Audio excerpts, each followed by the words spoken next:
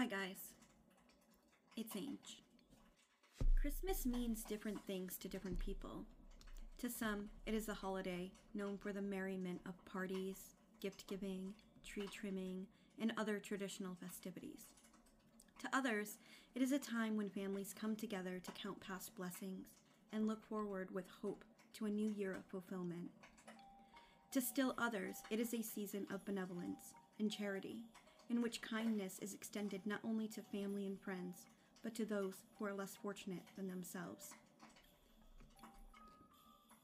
Writers and poets know that Christmas means all things and more, and the best of them have commemorated the many aspects of the Yuletide season. In works whose readings has become a much part of the holiday to any other Christmas tradition. The Tale: A Christmas Carol is the best-known Christmas story in the English language. Charles Dickens published A Christmas Carol in 1843 to raise social awareness of the plight of the poor and neglected in Victorian England. The story was prefigured in Dickens' large body of work 7 years earlier, with a publication of The Story of the Goblins Who Stole a Sexton. The serial sketch collected as a chapter in the Pickwick Papers tells of curmudgeonly, amphibious sexton Gabriel Grubb, who one Christmas Eve is chastised by a clutch of graveyard goblins, with visions of the genial and festive ways that most people celebrate the holiday.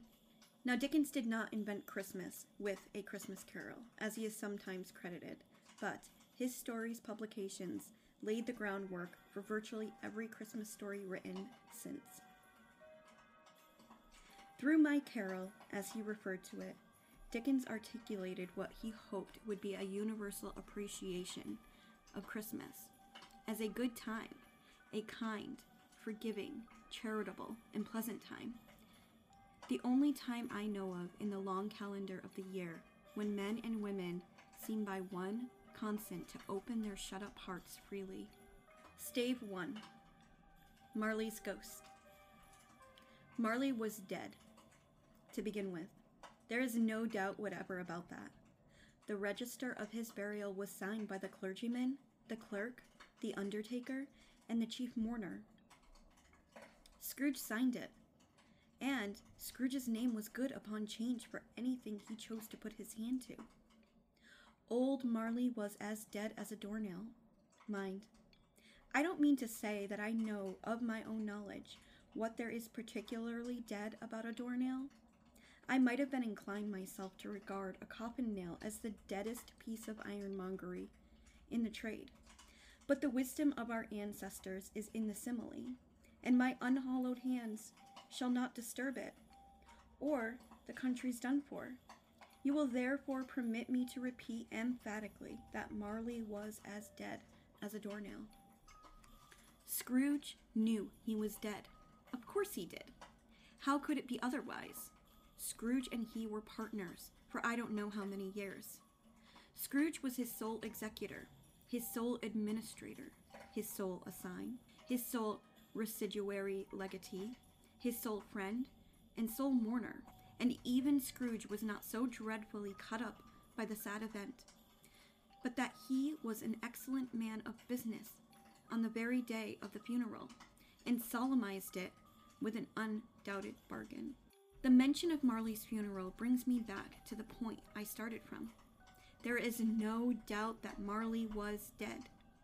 This must be distinctly understood, or nothing wonderful can come from the story I am going to relate.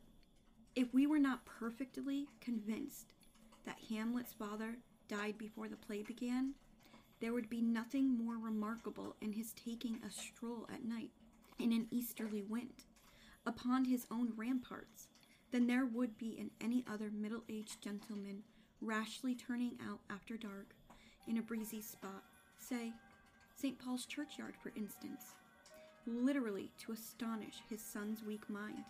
Scrooge never painted out old Marley's name. There it stood, years afterwards, above the warehouse door. The firm was known as Scrooge and Marley. Sometimes people new to the business called Scrooge, and sometimes Marley, but he answered to both names. It was all the same to him. Oh, But he was a tight-fisted hand at the grindstone, Scrooge. A squeezing, wrenching, grasping, scraping, clutching, conventuous old sinner. Hard and sharp as flint, from which no steel had ever struck out generous fire. Secret and self-contained, and solitary as an oyster, the cold within him froze his old features, nipped his pointed nose, shriveled his cheek, stiffened his gait, made his eyes red, his thin lips blue, and spoke out shrewdly in his grating voice. A frosty rime was on his head, and on his eyebrows, and his wiry chin. He carried his own low temperature always about with him. He iced his office in the dog days, and didn't thaw it 1 degree at Christmas. External heat and cold had little influence on Scrooge. No warmth could warm, no wintry weather chill him. No wind that blew was bitterer than he. No falling snow was more intent upon its purpose. No pelting rain less open to entreaty. Foul weather did not know where to have him. The heaviest rain and snow and hail and sleet could boast the advantage over him in only one respect. They often came down, hand, solemnly, and Scrooge never did. Nobody ever stopped him on the street to say, with gladsome looks, "My dear Scrooge, how are you? When will you come to see me?" No beggars implored him to bestow a trifle. No children asked him what it was o'clock. No man or woman ever once in all his life inquired the way to such and such a place of Scrooge. Even the blind men's dogs appeared to know him, and when they saw him coming, would tug their owners into doorways and up courts, and then would wag their tails as though they said, "No eye at all is better than an evil eye, dark master." But what did Scrooge care? It was the very thing he liked, to edge his way along the crowded paths of life, warning all human sympathy to keep its distance, was what the knowing ones call nuts to Scrooge. Once upon a time, of all the good days in the year, on Christmas Eve, old Scrooge sat busy at his counting house. It was cold, bleak, biting weather. The city clocks had only just gone 3, but it was quite dark already. It had not been light all day, and candles were flaring in the windows of the neighboring offices, like ruddy smears upon the palpable brown air. The fog came pouring in at every chink and keyhole, and was so dense without that although the court was of the narrowest, the houses opposite were mere phantoms. To see the dingy cloud came drooping down, obscuring everything. One might have thought that nature lived hard by, and was brewing on a large scale. The door of Scrooge's counting house was open, that he might keep his eye upon his clerk, who, in a dismal little cell beyond, a sort of tank, was copying letters. Scrooge had a very small fire, but the clerk's fire was so very much smaller that it looked like one coal, for Scrooge kept the coal box, but he couldn't replenish it, for Scrooge kept the coal box in his own room, and so surely as the clerk came in with the shovel, the master predicted that it would be necessary for them to part. Wherefore the clerk put on his white comforter and tried to warm himself at the candle, in which effort, not being a man of a strong imagination, he failed. "A Merry Christmas, good uncle! God save you!" cried a cheerful voice. It was the voice of Scrooge's nephew, who came upon him so quickly that this was the first intimation that he had of his approach. "Bah!" said Scrooge. "Humbug!" He had so heated himself with rapid walking in the fog and frost, this nephew of Scrooge's, that he was all in a glow. His face was ruddy and handsome, his eyes sparkled, and his breath smoked again. "Christmas? A humbug, uncle?" said Scrooge's nephew. "You don't mean that, I am sure." "I do," said Scrooge. "Merry Christmas! What right have you to be merry? What right have you to be merry? You're poor enough." "Come then," returned his nephew gaily. "What might have you to be dismal? What right have you to be morose? You're rich enough." Scrooge, having no better answer ready on the spur of the moment, said, "Bah!" again, and followed it up with, "Humbug!" "Don't be cross, uncle," said the nephew. "What else can I be," returned the uncle, "when I live in a world of fools as this? Merry Christmas! Out upon Merry Christmas! What's Christmas time to you but a time for paying bills without money, a time for finding yourself a year older but not an hour richer, a time for balancing your books and having every item in 'em through a round dozen of months presented dead against you? If I could work my will," said Scrooge indignantly, "every idiot who goes with Merry Christmas on his lips should be boiled in his own pudding and buried with a stake of holly through his heart. He should." "Uncle!" pleaded the nephew. "Nephew!" returned the uncle sternly. "Keep Christmas in your way, and let me keep it in mine." "Keep it?" returned Scrooge's nephew. "But you don't keep it." "Let me leave it alone, then," said Scrooge. "Much good may it do you. Much good it has ever done you." "There are many things from which I might have derived good, by which I have not profited, I dare say," returned the nephew. "Christmas among the rest. But I am sure I have always thought of Christmas time, when it has come around, apart from the veneration due to its sacred name and origin, if anything belonging to it can be apart from that, as good a time, a kind, forgiving, charitable, pleasant time, the only time I know of, in the long calendar of the year, when men and women by one consent to open their shut-up hearts freely, and to think of people below them as if they really were fellow passengers to the grave, and not another race of creatures bound on other journeys.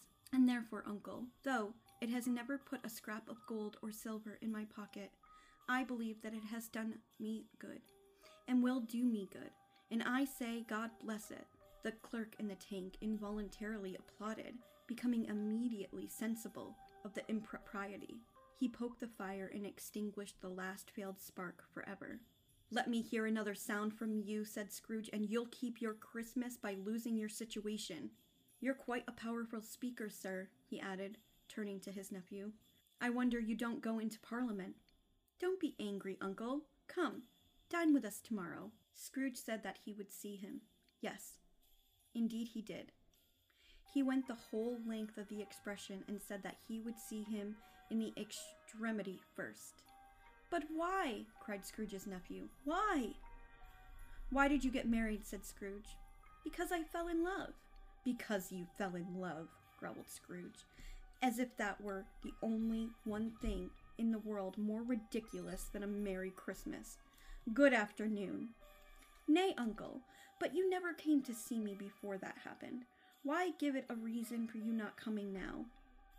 "Good afternoon," said Scrooge. "I want nothing from you. I ask nothing of you. Why cannot we be friends?" "Good afternoon," said Scrooge. "I am sorry with all my heart to find you so resolute.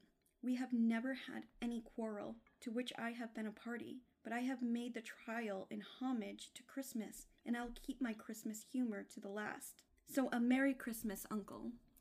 "Good afternoon," said Scrooge. "And a Happy New Year." "Good afternoon," said Scrooge. His nephew left the room with an angry word. Notwithstanding, he stopped at the outer door to bestow the greeting of the season on the clerk, who, cold as he was warmer than Scrooge, for he returned them cordially. "There's another fellow," muttered Scrooge, who overheard him. "My clerk, with 15 shillings a week and a wife and family, talking about a Merry Christmas. I'll retire him to Bedlam. This lunatic is letting Scrooge's nephew out." Had let 2 people in. There were portly gentlemen, pleasant to behold, and now stood with their hats off in Scrooge's office. They had books and papers in their hands, and bowed to him. "Scrooge and Marley, I believe?" said one of the gentlemen, referring to his list. "Have I the pleasure of addressing Mr. Scrooge or Mr. Marley?" "Mr. Marley has been dead these 7 years," Scrooge replied. "He died 7 years ago this very night. We have no doubt his is well represented by his surviving partner," said the gentleman, presenting his credentials. It certainly was, for they had been 2 kindred spirits. At the ominous word, liberality, Scrooge frowned and shook his head, and handed the credentials back. "At this festive season of the year, Mr. Scrooge," said the gentleman, taking up a pen, it is more than usually desirable that we should make some slight provisions for the poor and destitute who suffer greatly at the present time. Many thousands are in want of common necessities. Hundreds of thousands are in want of common comforts, sir. Are there no prisons? Asked Scrooge. Plenty of prisons, said the gentleman, laying down the pen again. And the Union workhouses? Demanded Scrooge. Are they still in operation? They are still, returned the gentleman. I wish I could say they were not. The treadmill and the poor law are in full vigor then? Said Scrooge. Both very busy, sir. Oh, I was afraid from what you said at first that something had occurred to stop them in their useful course, said Scrooge. I am very glad to hear it. Under the impression that they scarcely furnish Christian cheer of mind or body to the multitude, returned the gentleman, a few of us are endeavoring to raise a fund to buy the poor some meat and drink and means of warmth. We choose this time because it is a time of all others, when want is keenly felt and abundance rejoices. What shall I put you down for? Nothing, Scrooge replied. You wish to be anonymous? I wish to be left alone, said Scrooge. Since you ask me what I wish, gentlemen, that is my answer. I don't make merry myself at Christmas, and I can't afford to make idle people merry. I help support the establishments I have mentioned. They cost enough, and those who are badly off must go there. Many can't go there, and many would rather die. If they would rather die, said Scrooge, then they better do so, and decrease the surplus population. Besides, excuse me, I don't know that, but you might know it, observed the gentleman. It's not my business, Scrooge returned. It's enough for a man to understand his own business and not to interfere with other people's. Mine occupies me constantly. Good afternoon, gentlemen. Seeing clearly that it would be useless to pursue their point, the gentleman withdrew. Scrooge returned his labors with an improved opinion of himself, and in a more facetious temper than was usual with him. Meanwhile, the fog and darkness thickened so that people ran up about in flaring links, proffering their services to go before houses in carriages, and conduct them on their very way. The ancient tower of a church, whose gruff old bell was always peeping slyly down at Scrooge out of the Gothic window, became invisible, and struck the hours and quarters in clouds, with tremulous vibrations afterwards, as if its teeth were chattering in its frozen head up there.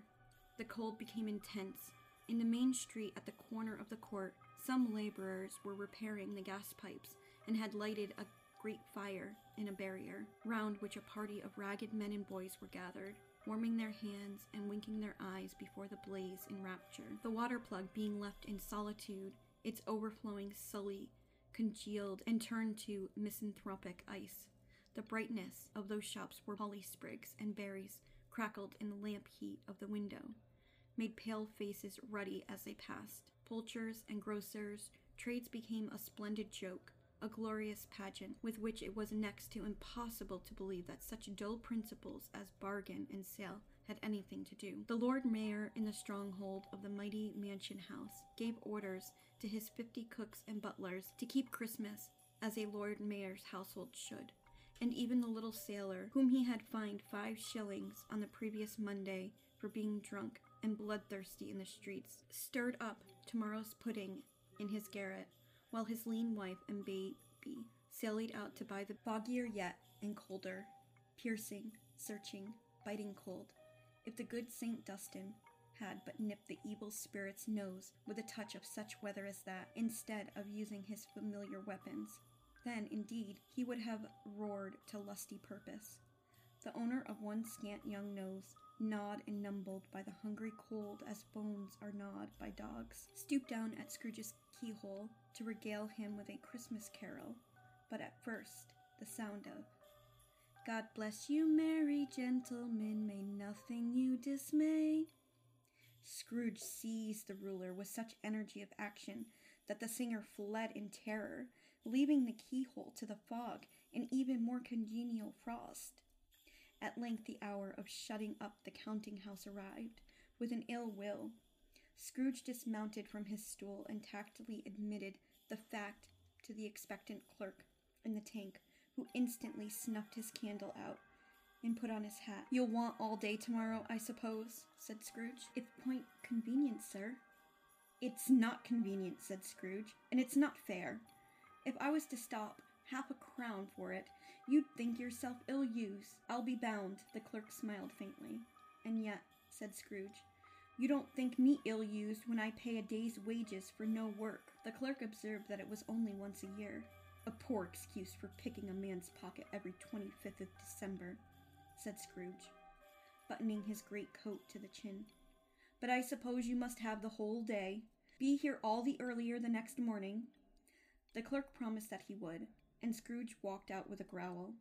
The office was closed in a twinkling, and the clerk, with the long ends of his white comforter dangling below his waist, for it boasted no great coat, went down a slide on Cornhill at the end of the Lane of Boys 20 times in honor of its being Christmas Eve, and then ran home to Camden Town as hard as he could pelt to play at Blindman's Bluff. Scrooge took his melancholy dinner in his usual melancholy tavern, and having read all the newspapers and beguiled the rest of the evening with his banker's book, went home to bed. He lived in chambers which had once belonged to his deceased partner.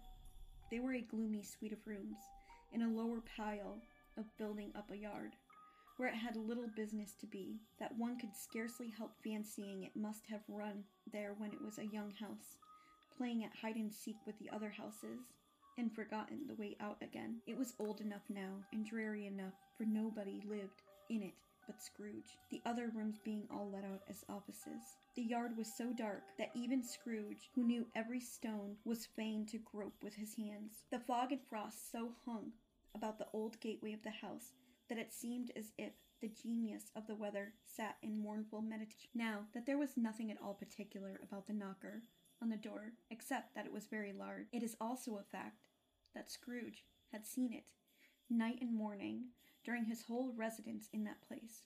Also, that Scrooge had little of what it called fancy about him in any man in the city of London, even including, which is a bold word, the corporation, aldermen, in livery. Let it also be borne in mind that, since his last mention of his 7 years dead partner that afternoon, and then let any man explain to me, if he can, how it happened that Scrooge, having his key in the lock of the door, saw in the knocker, without its undergoing any intermediate process of change, not a knocker, Marley's face.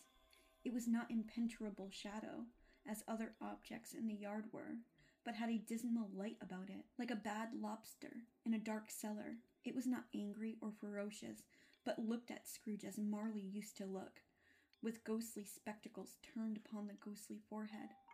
The hair was curiously stirred, as if by breath or hot air, and the eyes were wide open. They were perfectly motionless. That, and its livid color, made it horrible, but its horror seemed to be in spite of the face and beyond its control, rather than a part of its own expression. As Scrooge looked fixedly at this phenomenon, it was a knocker again. To say that he was not startled, or that his blood was not conscious of a terrible sensation to which it had been a stranger from infancy, would be untrue. But he put his hand upon the key he had relinquished, turned it sturdily, walked in, and lighted his candle. He did pause, with a moment's irresolution, before he shut the door, and he did look cautiously behind it at first, as if he half expected to be terrified with the sight of Marley's pigtail sticking out into the hall. But there was nothing on the back of the door, except the screws and nuts that held the knocker on. So he said, "Pooh, pooh," and closed it with a bang. The sound resounded through the house like thunder. Every room above and every cask in the wine merchant's cellars below appeared to have a separate peal of echoes of its own. Scrooge was not a man to be frightened by echoes. He fastened the door and walked across the hall and up the stairs.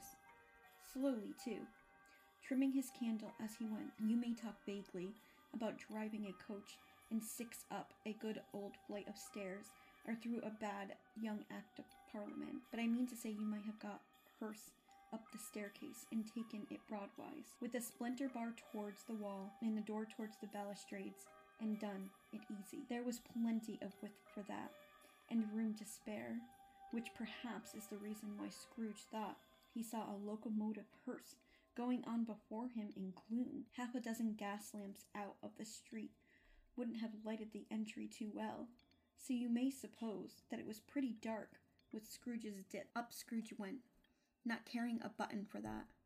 Darkness is cheap, and Scrooge liked it. But before he shut the heavy door, he walked through his rooms to see that all was right. He had just enough recollection of the face to desire to do that. Sitting room, bedroom, lumber room, all as they should be.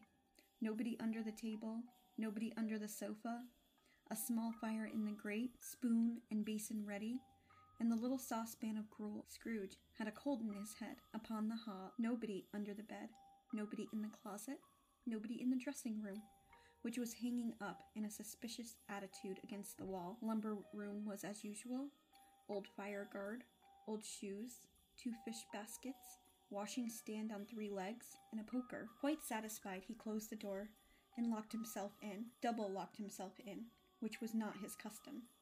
Thus secured against surprise, he took off his cravat, put on his dressing gown and slippers and his nightcap, and sat down before the fire to take his gruel. It was a very low fire indeed, nothing on such a bitter night. He was obliged to sit close to it and brood over it before he could extract the last sensation of warmth from such a handful of fuel. The fireplace was an old one, built by some Dutch merchant long ago, and paved all around with quaint Dutch tiles, designed to illustrate the scriptures. There were Cains and Abels, Pharaoh's daughters, queens of Sheba, angelic messengers descending through the air on clouds like feather beds, Abrahams, Balthazars, apostles, putting out to sea in butter boats, hundreds of figures to attract his thoughts, and yet that face of Marley, 7 years dead, came like the ancient prophet Rod, and swallowed up the whole. If each smooth tile had been a blank at first, with power to shape some picture on its surface from the disjointed fragments of his thoughts, there would have been a copy of old Marley's head on every one. "Humbug," said Scrooge, and he walked across the room. After several turns, he sat down again. As he threw his head back in the chair, his glance happened to rest upon a bell, a disused bell, that hung in the room, and communicated for some purpose now forgotten with a chamber in the highest story of the building. It was with great astonishment, and with a strange, inexplicable dread, that as he looked, he saw this bell begin to swing. It swung so softly on the outset that it scarcely made a sound, but soon it rang out loudly, as did every bell in the house. That might have lasted half a minute, or a minute, but it seemed an hour. The bells ceased as they had begun. Together, they were succeeded by clanking noise deep down below, as if some person were dragging a heavy chain over the casks in the wine merchant's cellar. Scrooge then remembered to have heard that ghosts in haunted houses were described as dragging chains. The cellar door flew open with a booming sound, and then he heard the noise much louder on the floors below. Then coming up the stairs, then coming straight towards his door. "It's a humbug still," said Scrooge. "I won't believe it." His color changed, though, when, without a pause, it came on through the heavy door and passed into the room before his eyes. Upon it coming in, the dying flame leaped up, and though it cried, "I know him, Marley's ghost," and fell again. The same face, the very same. Marley in his pigtail, usual waistcoat, tights, and boots, the tassels on the letter bristling like his pigtail, and his coat skirts, and the hair upon his head. The chain drew, was clasped about his middle. It was long, and wounded about him like a tail, and it made, for Scrooge observed it closely, of cash boxes, keys, padlocks, ledgers, and deeds, and heavy purses wrought in steel. His body was transparent, so that Scrooge, observing him and looking through his waistcoat, could see the 2 buttons on his coat behind. Scrooge had often heard it said Marley had no bowels, but he had never believed it until now. No, nor did he believe it even now, though he looked the phantom through and through and saw it standing before him, though he felt the chilling influence of its death-cold eyes and marked the very texture of the folded kerchief bound about its head and chin, which wrapper he had not observed before. He was still incredulous and fought against his senses. "How now?" said Scrooge, caustic and cold as ever. "What do you want with me? Much?" Marley's voice, no doubt about it. "Who are you? Ask me who I was." "Who were you then?"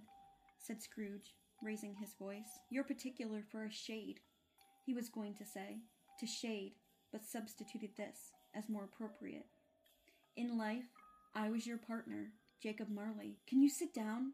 asked Scrooge, looking doubtfully at him. "I can." "Do it then." Scrooge asked the questions because he didn't know whether a ghost so transparent might find himself in a condition to take a chair, and felt that in the event of its being impossible, it might involve the necessity of an embarrassing explanation. But the ghost sat down on the opposite side of the fire, as if it were quite used to it. "You don't believe in me?" observed the ghost. "I don't," said Scrooge. "What evidence would you have of my reality beyond that of your senses?" "I don't know," said Scrooge. "Why do you doubt your senses?" "Because," said Scrooge, "a little thing affects them. A slight of disorder in the stomach makes them cheats. You may be an undigested bit of beef, a blot of mustard, a crumb of cheese, a fragment of an underdone potato. There's more of gravy than grave about you, whatever you are." Scrooge was not much in the habit of cracking jokes, nor did he feel in his heart by any means waggish then. The truth is that he tried to be smart as a means of distracting his own attention and keeping down his terror, for the spectre's voice disturbed the very marrow in his bones. To sit staring at those fixed, glazed eyes in a silence for a moment would play Scrooge's felt the very deuce with him. There was something very awful, too, in the spectre's being provided with an infernal atmosphere of its own.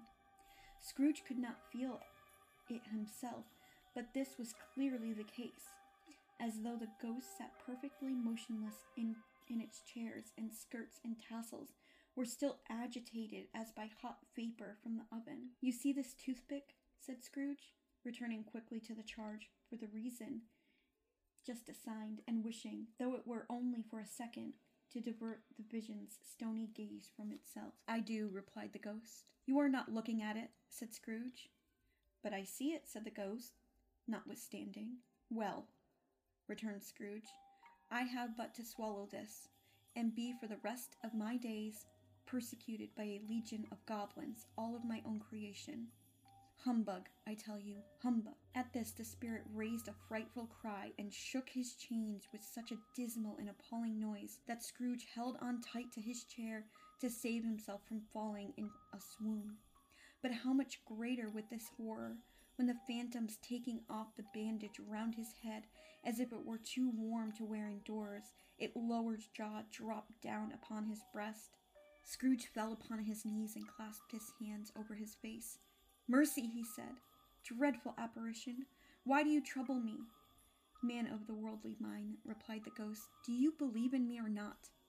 "I do," said Scrooge. "I must. But why do spirits walk the earth, and why do they come to me?" "It is required of every man," the ghost returned, "that the spirit within him should walk abroad among his fellow men, and travel far and wide. And if that spirit goes not forth in life, it is condemned to do so after death. It is doomed to wander through the world. Oh, woe it's me, and witness what it could not share, but might have shared on earth and turned to happiness." Again the spectre raised a cry and shook its chain and wrung its shadowy hands. "You are fettered," said Scrooge, trembling. "Tell me why." "I wear the chain I forged in life," replied the ghost. "I made it link by link, and yard by yard. I girded it on my own free will, and of my own free will I wore it. Is its pattern strange to you?" Scrooge trembled more and more. "Or would you know," pursued the ghost, "the weight and length of the strong coil you bear yourself? It was full as heavy and as long as this. 7 Christmas Eves ago. You have labored on it since. It is a ponderous chain. Scrooge glanced about him on the floor in the expectation of finding himself surrounded by some 50 or 60 fathoms of iron cable. But he could see nothing. "Jacob," he said imploringly. "Old Jacob Marley, tell me more. Speak comfort to me, Jacob." "I have none to give," the ghost replied. "It comes from other regions, Ebenezer Scrooge, and it is conveyed by other ministers to other kinds of men. Nor can I tell you what I would. A very little more is all permitted to me. I cannot rest. I cannot stay. I cannot linger anywhere. My spirit never walked beyond our counting house. Mark me, in my life, my spirit never roved beyond the narrow limits of our money-changing hole, and weary journeys lie before me." It was a habit with Scrooge whenever he became thoughtful to put his hands in his breeches pockets. Pondering on what the ghost had said, he did so now, but without lifting up his eyes or getting off his knees. "You must have been very slow about it, Jacob," Scrooge observed, in a businesslike manner, though with humility and deference. "Slow," the ghost repeated.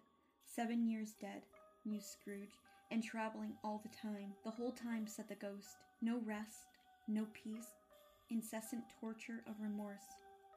"You travel fast," said Scrooge. "On the wings of the wind," replied the ghost.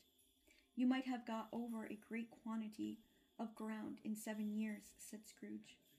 The ghost, on hearing this, set up another cry and clanked his change so hideously in the dead of silence of the night that the yard would have been justified in indicting it for nuisance. "Oh, captive bound and double ironed," cried the fat phantom, "not to know the ages of incessant labor by immortal creatures for this earth must pass into eternity before the good of which it is susceptible is all developed.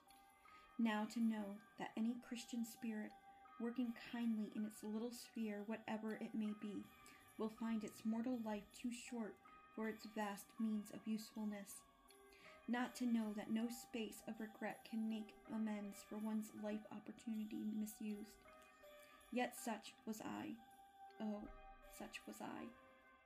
"But you were always a good businessman, Jacob," faltered Scrooge, who now began to apply this to himself. "Business?" cried the ghost, wringing his hands again. "Mankind was my business. The common welfare was my business. Charity, mercy, forbearance, and benevolence were all my business. The dealings of my trade were but a drop of water in this comprehensive ocean of my business. It held up its chain at arm's length, as if it were the cause of all its unveiling grief, and flung it heavily upon the ground again. At this time of the rolling year," the spectre said, "I suffer most. Why did I walk through the crowds of fellow beings with my eyes turned down, and never raise them to that blessed star which led the wise men to the poor abode? Were there no poor homes to which its light would have conducted me?" Scrooge was very much dismayed to hear the spectre going on at this rate, and began to quake exceedingly. "Hear me," cried the ghost. "My time is nearly gone." "I will," said Scrooge, "but don't be hard upon me. Don't be flowery, Jacob.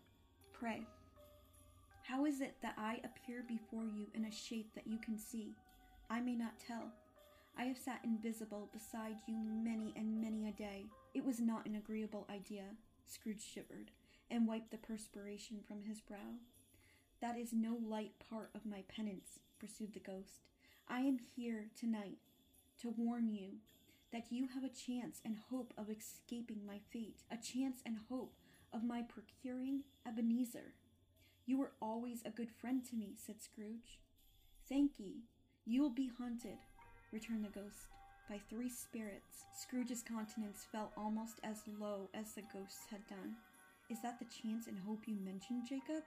he demanded, in a faltering voice. "It is." I think I'd rather not," said Scrooge. "Without their visits," said the ghost, "you cannot hope to shun the path I tread. Expect the first tomorrow, when the bell tolls 1. "Couldn't I take 'em all at once, and have it over, Jacob?" hinted Scrooge. "Expect the second on the next night, at the same hour." The third upon the next night, when the last stroke of 12 has ceased to vibrate.